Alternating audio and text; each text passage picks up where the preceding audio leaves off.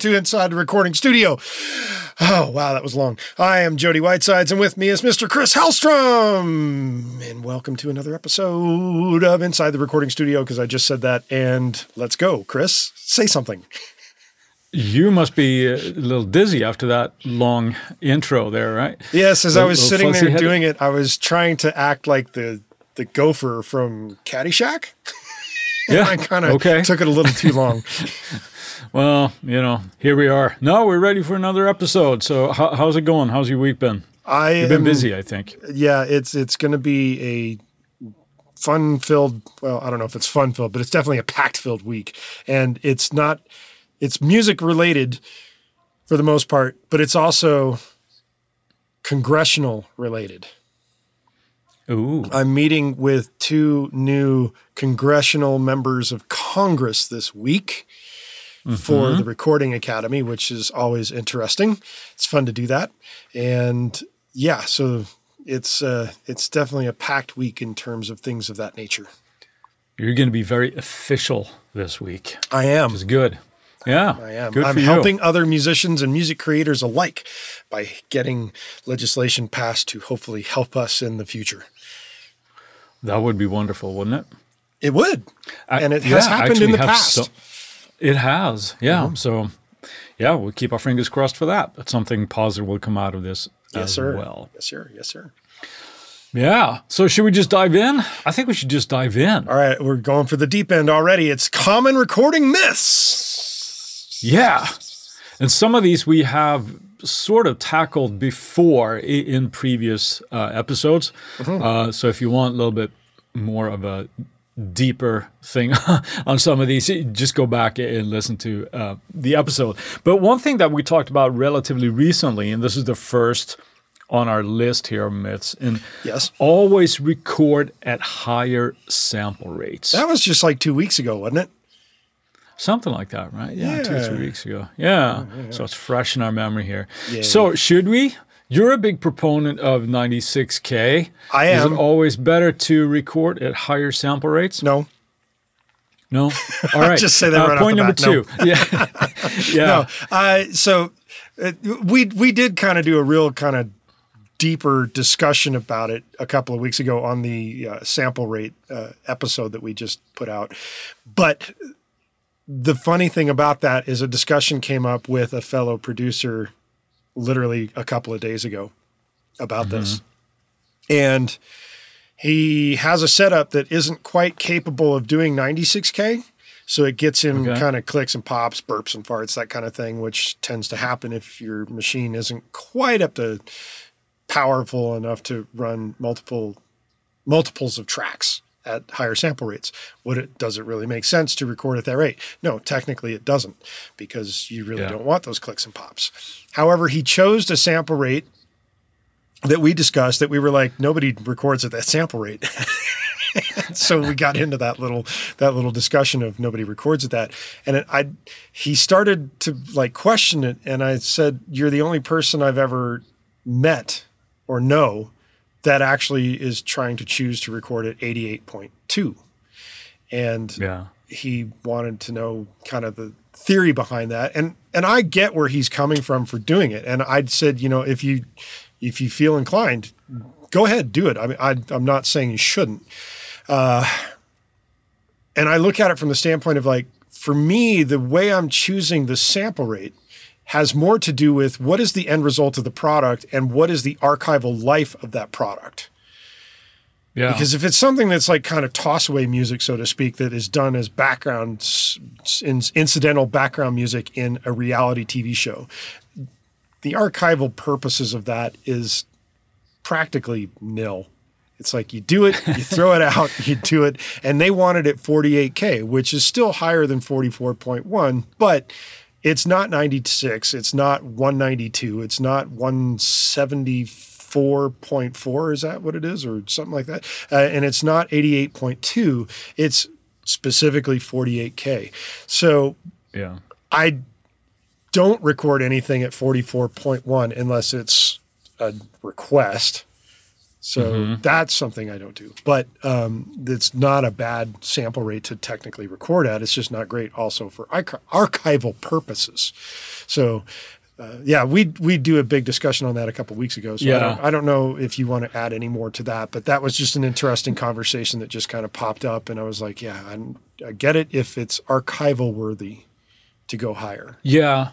No, my point of view is that it's, you have to look at your system, right? Just like we said in that episode. And if you're struggling to perform at a certain sample rate, the benefits of doing that are sort of outweighed by all the problems you're having. Yes. So, I think if you are, if you have a system that struggles to do 96, I don't do 96. I tend to stay at like 48. And I'm like, never had an issue with anything. And also it's a little bit dependent on what I do, type of music that I do, that type of thing. But is it always better? No, it's not always better. So there we go. That's myth number one. Yes. Myth number two.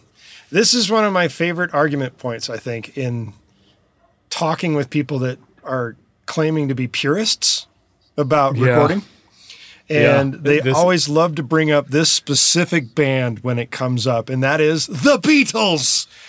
Yeah, man. The Beatles wouldn't have done that, or the Beatles only did this, and it's like, the Beatles recorded on 4-track. No. But did they only use 4 tracks though? No. It's no, this is another one that, it just drives me up the wall when I hear people say that. With all the tools that we have today, to somehow equate that's bad because the technology didn't exist in 66, but also completely disregarding that all the boundaries that the Beatles pushed with the technology they had. Sure. And overdub upon overdub upon overdub. Weren't they also one of the I think they were one of the very first bands to record 8-track, if I'm not mistaken, because they strung several machines together to get extra tracks, if I'm not mistaken. I think that George Martin really pushed the envelope with those guys. So not only that, it's like when you think about certain things, it's like, the Beatles played it and it was pure. And it's like, well, what about the times when they would slow down tape to play things they couldn't play at the tempo they wanted to play them at? So they would slow the tape down in order to be able to perform a particular part. Of course, that required also retuning an instrument to be tuned to the appropriate whatever tempo the tape was slowed down to, so that when it was sped back up, it would be able to be in tune. Yeah. So they used tape speed and slowed it down in order to play stuff they couldn't physically play at the tempo that they wanted the recording to be at. That is a huge use of technology right there when you think about it, because it was easier to do that then than it is to do now. Because if you slow down a recording in digital and you speed it back up, you're not getting the full picture. You're getting slices of the picture you recorded, if that makes sense, because it removes samples. You don't speed up samples. It removes samples to get to the faster tempo, right? Am I wrong about that? I mean, I think I am. Yeah, I don't think that's necessarily the whole picture, but I mean, I think that technology exists today. I mean, you can do that, I'm sure in any DAW, but there's Vari-Speed and Logic where you can do that. But there might be artifacts and stuff. But you're right in that we don't have to deal with the tuning thing. Right. Right. In the same way. But in the same way. But the idea here is the thing that really gets me, never mind a performance aspect of the Beatles, right? If it was a part, perhaps, but just how they used the studio as a creative tool. Oh yeah, and really pushed it to the limits. I mean, especially you start getting into Sgt. Pepper or any of that post touring kind of era Beatles, right? And you see just, yeah, so edited two the whole different takes of a song together to make a complete take because maybe something went wrong in another take. That is technically overdubbing and splicing and doing all kinds of crazy things to get the complete picture of the song the way they envisioned it. That's using the technology to its fullest at the time that they had it. Yeah, and I think a lot of that was just, they didn't use autotune. Well, yeah, autotune didn't exist. Yeah. But if it had, I bet they would have used it. Maybe. But I think that the whole argument is that, like you mentioned, you said the word purist. Yeah. In the beginning there. And I think that is something that happens a lot. And I will probably make the same point later down in another point that we're going to talk about today. Sure. But it's the conflation of sort of like that purist mentality that somehow makes the song better. Because that's really the end of the line. It doesn't really matter how you arrive at the final product. It's the song that matters. Yes. Right? A song can sound great on, let's say, 4 tracks, right? And it can sound like shit if you have 150 tracks in your DAW. It's the song that matters. Right? So how you get to the point of completion is almost irrelevant. But to think that you can do just because the Beatles did it on 4 tracks, which they didn't, but right. that somehow makes your song better is crazy to me. Yeah, don't ever compare yourselves to the Beatles, especially in a public forum where it might be broadcast over airwaves of radio or television or cable or whatever. The moment you tend to do that, your career will tank. It just is the way it goes. It usually doesn't end well. Yeah, it doesn't end well. And I think the most famous case of that was it Jesus and Mary Chain. Was that the band? I don't know. That came out and said that they wrote songs better than the Beatles, and shortly thereafter they disappeared. Well, there's one way to get yourself talked about, right? Sure, you better back it up. Makes you sound stupid. I've heard other stories and stuff. If you have that as a benchmark when you're writing, but that's great. But you might want to keep those opinions to yourself. And, it's a good thing to do. I think, yeah. It happened to me actually on a radio interview. Somebody said that I had done something quote unquote better than the Beatles, and I immediately spoke right up and said, I did not say that. I don't even want to make that comparison because it's like, that I don't even want to go there. And that was one of the most frightening moments in my career when that went out on a national radio station. And it was just kind of like, I don't want to say that I did anything better than the Beatles in that regard. However, interestingly though, last week we had mentioned a band, and then I mentioned someone's name who had played uncredited for that band. And I had a moment of conversation with said guitar player, Steve Ouimet. He still talks to Eric Valentine. Okay. And had made a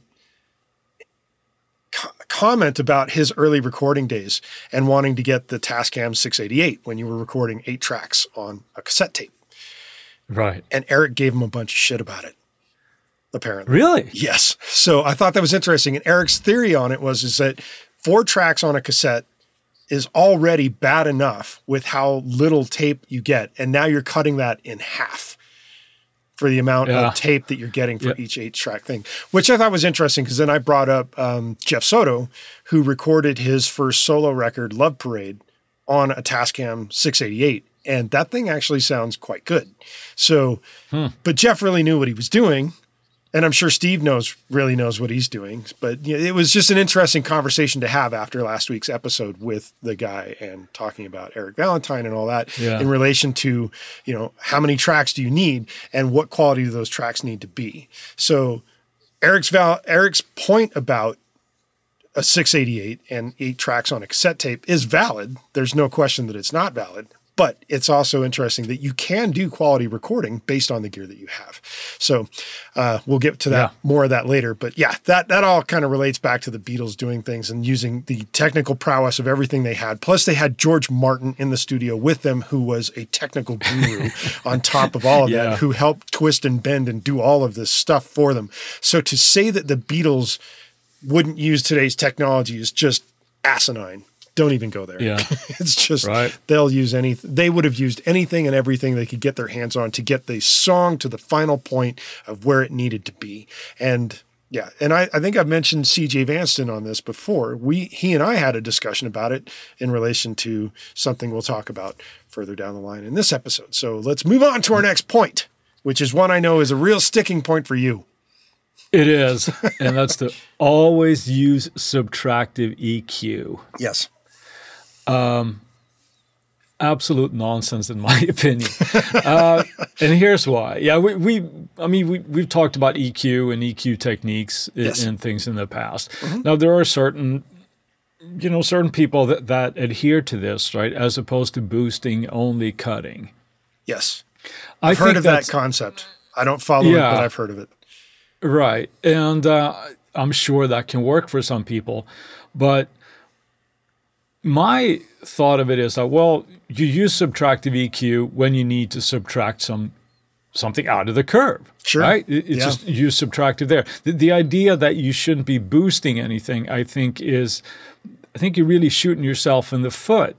Or the face. Let's say that, or anything, right?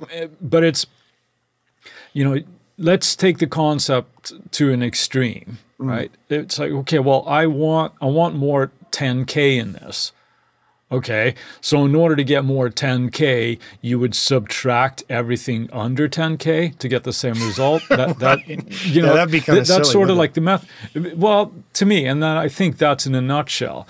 Now, the same could be said, of course, if you're only boosting. Yes. Right? If you say, well, I want, there's too much low end in this, so I'm going to boost everything over 100. Well, that sounds just as silly, doesn't it? So it sounds silly, but it could be done. It makes your work harder. That's the real problem. Well, it makes work harder. Yeah. I think when you have all of these sort of hard and fast rules, you end up painting yourself in a corner that is completely unnecessary. Yes. So you use subtractive EQ when you need to take something out, and you use additive EQ when you need to boost something. It's as simple as that to me. So I think to only do one thing, nonsense. It is utter nonsense. Always use subtractive EQ. You agree with me on that? Use whatever EQ you need, right, to make it sound awesome.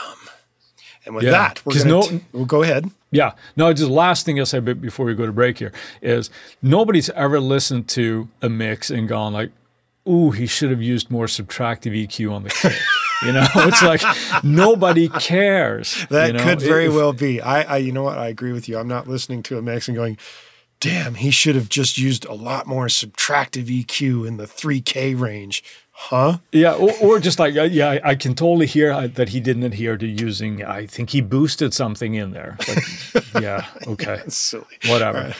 All right, and with that silliness, we're going to take a quick word break from our sponsor. All right, and we're back, and we're talking about never using amp sims. Yeah. You're not a real guitar player if you use amp sims, right? Isn't that the thing? And it has to have you got to have a giant tube stack, and you got to, do all that kind of stuff. That's something that you adhere to loyally, right? Of course. Yeah. Why else would I be doing this if I wasn't using my giant Marshall stack with 18 cabinets, right? Yeah, we've talked about that one kind of ad nauseum in several episodes about recording guitars. And maybe and maybe not, I have talked about this little anecdotal story where I had an artist that I was going to be co-writing an entire CD of music with, and he wanted to bring in his stack to the studio. And I said, you can bring it in, but we're not going to use it. And he kind of That's looked a at real me. popular Yeah. statement. Unless you know the guy really well, you might not want to say that. Yeah, no, and I knew him, but it was just kind of funny because he was like all gung ho about it. And then he's like questioning it. And so I plugged him in and I said, "What sound do you want?" And then I dialed it in within a matter of, 30 seconds to a minute and a half, and he got to play it. And then he then made another comment of like, "Well, what happens if I roll off the volume on my guitar?" Because obviously amps react differently based on how you roll off volume coming from your guitar, because it changes the input value of what you're coming into the amp with.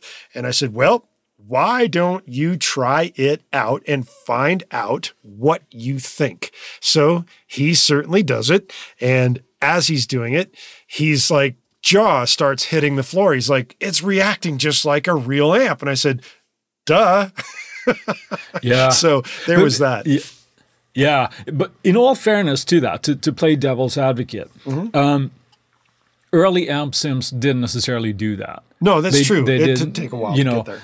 Right, so that they actually react differently and not just make the signal lower. They actually reacted, Yeah, it's a bizarre. not the It's a way- bizarre but myth in today- today's world. It's a bizarre myth to hold on to that, and it's same would hold true for bass sims too. It's Sure. when you're doing the guitar amp or the bass amp thing, the whole concept of like don't use sims is completely dumb, asinine, silly. Yeah, no, I think we've talked about this Quite a bit. Yeah, we lot, don't need to but I go think into it is but I think it is a big mentality thing, and it's a very guitar player type of a thing as well, I think. Yeah, I would say again, we can probably dispel that myth, or at least not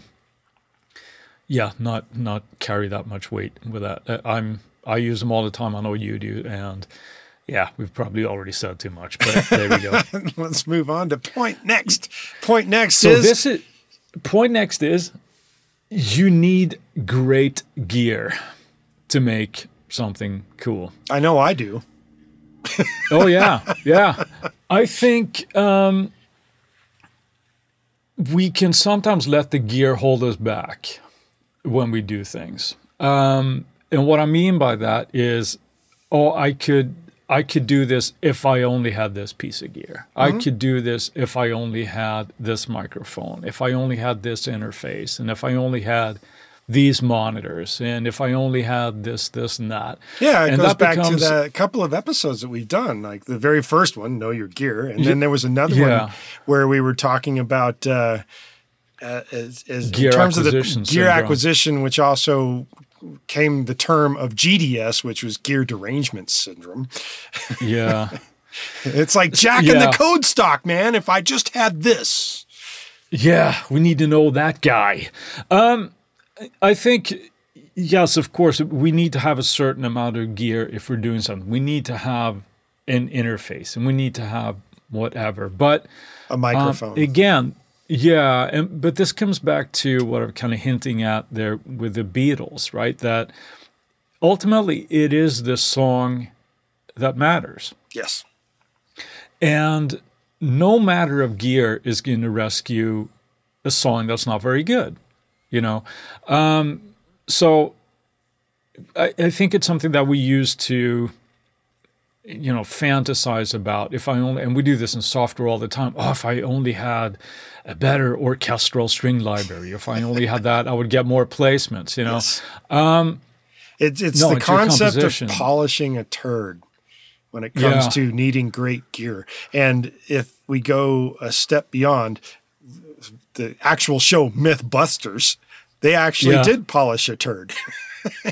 Oh, did they? Yeah, they did. They actually did an episode about polishing turds. Yeah. So it can be done. That doesn't make it better than what the original thing is. There's a movie a couple of years ago, and I don't remember the title of it off the top of my head, but I do remember sitting through the credits, as I am wont to do when I actually see movies in a theater. I'm one of those weird guys that sits all the way to the very end of the credits until they're done. Yeah. And you can hear like music that either is from the movie itself or going to be on the soundtrack of the movie. And they had this song by a guy that was literally recorded on a boombox. And it Yeah. fits so perfectly for what the movie was and for what the sound of what was needed for that movie. And it fit perfectly. So there you go. You got a guy singing and playing guitar into a boombox. Now, I'm quite sure that it went to a mixing guy to kind of tweak a little bit of the EQ, and then it went to a mastering guy to kind of finalize all that. But there was no separation. It was a boombox recording. That was it. And it worked perfectly for the situation. So that's where it becomes that thing of like the gear you don't need technically great gear, but what you need is great song. And then you need the wherewithal to get the right sound for that song. So would something like an Ariana Grande pop song sound awesome on a boombox, mono recording? Who knows? Could she pull it off? I bet she could. However, that doesn't mean everybody else could. It really comes down to the players you got playing and how you're manipulating that playing once it's going down into some sort of tangible form. And I've made this discussion before with somebody where they wanted like all the plugins in the world and the greatest DAW and everything else, and wanted to like go up against maybe someone like you or I recording in GarageBand with the standard plugins that come in it. And I guarantee that people that know what they're doing can take that and still make an awesome song compared to somebody that has like the greatest gear in the world and has no idea what they're doing. Sure. It's like trying to polish a turd, so to speak. But at the same time, if you have like all the greatest gear, but have no clue of what you're doing to use it, it does not mean what you're going to churn out is going to be great. Yeah. Yeah. No, you have to know the gear that you're using, why you're using it, and how to use it. Now, when you mentioned the boombox thing there, and let's say you used Ariana Grande because she pulled it off, probably. But then we're getting into artistic choices here, right? And sometimes you can pull that off, and it can have sort of like a lo-fi charm about it, and it can have a certain sound that can be appropriate in many situations. However, if you are John Williams and you're doing, a Star Wars soundtrack, it's like, no, it's fine. We'll just have a couple of players come to John's house and we'll just have his boombox. Well, that's obviously not going to work, right? But those are, you can make it happen. So the idea that I think both of us are kind of getting to here is, even with big proponents, like learn to use your stock plugins. Yep. How does the compressor work? How does an EQ work? What kind of reverb do you like? Just because you have 10 reverb plugins or 10 hardware boxes of reverb, that's not going to make or break your song. It's just going to give you more confusing a palette to play with. So does the gear matter? Yeah, it needs to have a certain standard. But the good thing is that today it's like so much stuff is great. Even cheap stuff is great, you know? So I would say this in terms of trying to blow that myth out of the water, in terms of needing the great gear. Great gear can help, but it doesn't help unless you know how to use it. And to top it off, in terms of like a secret for great producing or great mixing, I would think that the producer and the artist needs to think about what is the final product supposed to sound like, and work backwards from there to understand what items you need to get to that final product. Because if you start off with no clue of where you're going, it's not going to help not knowing what you need to get there. So you kind of need to know what the end result is supposed to be in order to work your way to getting there. And then that will help determine what gear do you need in order to make that happen. Yeah. No, that's a very, very good point. I think it was in one of Pensado places, Dave Pensado was talking about, and he did the analogy with cooking. He's like, you need to know what you're going to do with audio when it comes in. He said, you don't just go into a kitchen and not have any idea what it is that you're going to make and just start throwing shit into the frying pan. You know, you have an idea that, well, I'm going to make this dish, and then you choose the appropriate ingredients. It sounds like a dumb analogy, but it really works, because if we take that mindset, right? If I'm going to do a modern production of a black metal album, right? Okay, so I'm going to go and get some Tele guitars. I'm going to go get some synths. No, you're not. You're not going to get any of that. Like, you're going to get a singer that sounds like Tom Jones too. That'll really. Yeah, exactly. Yeah. So you know, the gear, and you, in that case, you need, make sure they have like super high gain guitars. You got to tune your drums up and all this kind of stuff. You might need triggers and a good drum library, whatever, right?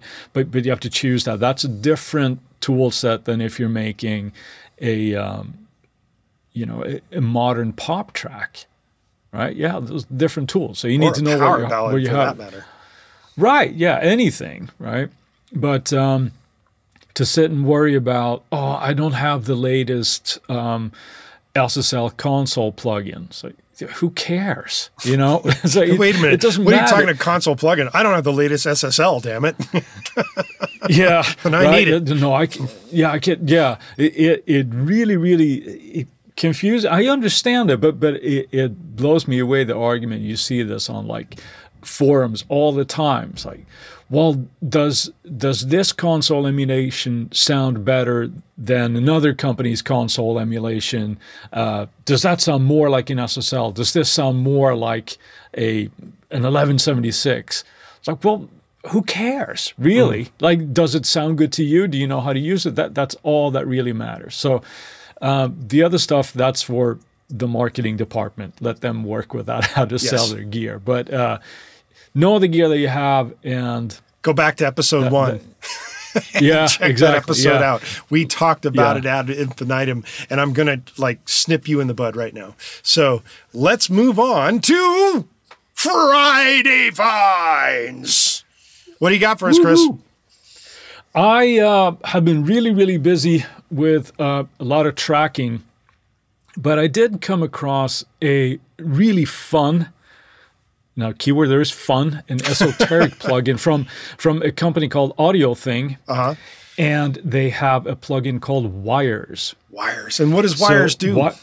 Wires is actually an emulation of sorts of Cold War era Soviet spy recording technology. What? So they have many. What? Say what? It emulates that sound that spies would use to record meetings and audio and all this kind of stuff. So it has this wonderful sort of lo-fi sound going to it. So it's very much like an effect. It has degradation of audio and delays and things like that. It's a really, really fun, cool tool. Does it do dropouts as well? Yeah. Really? Yeah. Wow. All of that kind of stuff. Yeah. So it's go check it out. AudioThing. They have a functioning demo. It's fun. Is it something that you're going to use in every mix? No, but it is really, really cool. And if you, Wires, AudioThing. What do you got for us? I am going with the playback functionality of Life at this point, and it is not a mixing tool. It is. Spotify has just announced that they're doing a hi-fi tier, which means that they will be streaming lossless versions of files. They call it, as Tidal used to think of saying, we are CDA, quality audio kind of thing. Well, Spotify's announced they're getting into that game. They're going to create a hi-fi tier. It will cost $14.99, which means it's $5 more than the standard $9.99 for your regular premium account. Does that mean it's translating to artists getting paid more for a stream? I have no idea. They haven't announced it, and I realize there's a lot of people out there, Spotify's the devil. But I'm not one of those people. I I think Spotify's great. I think Apple Music's great. I think Tidal's great. I think Deezer's great. I think they're all great. You're able to play a plethora of music for one monthly fee, usually around $9.99, unless you're going for the high audio tier. So welcome to the club with Spotify for their hi-fi tier that's coming soon. I guess Cool. they join the ranks of Tidal and Amazon Music, because I think Amazon does that as well. So, and you know, All right. the probably the now defunct Ponos system from Neil Young, because he was trying to go for the whole high definition audio thing with his little player. Yeah.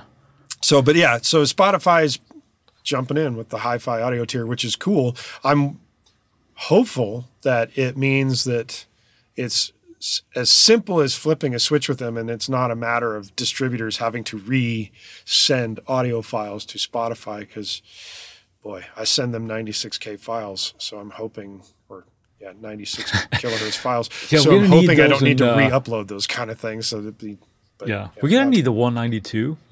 yeah, right. So we can get down to CD quality audio. Right, there you go. So, but it's a nice step forward, because I would imagine in 5 to 10 years from now, or maybe less, who knows, when broadband speeds and mobile speeds get even faster and faster and faster, who knows? Maybe it will push the market to get to that level, but not for a while, I don't think.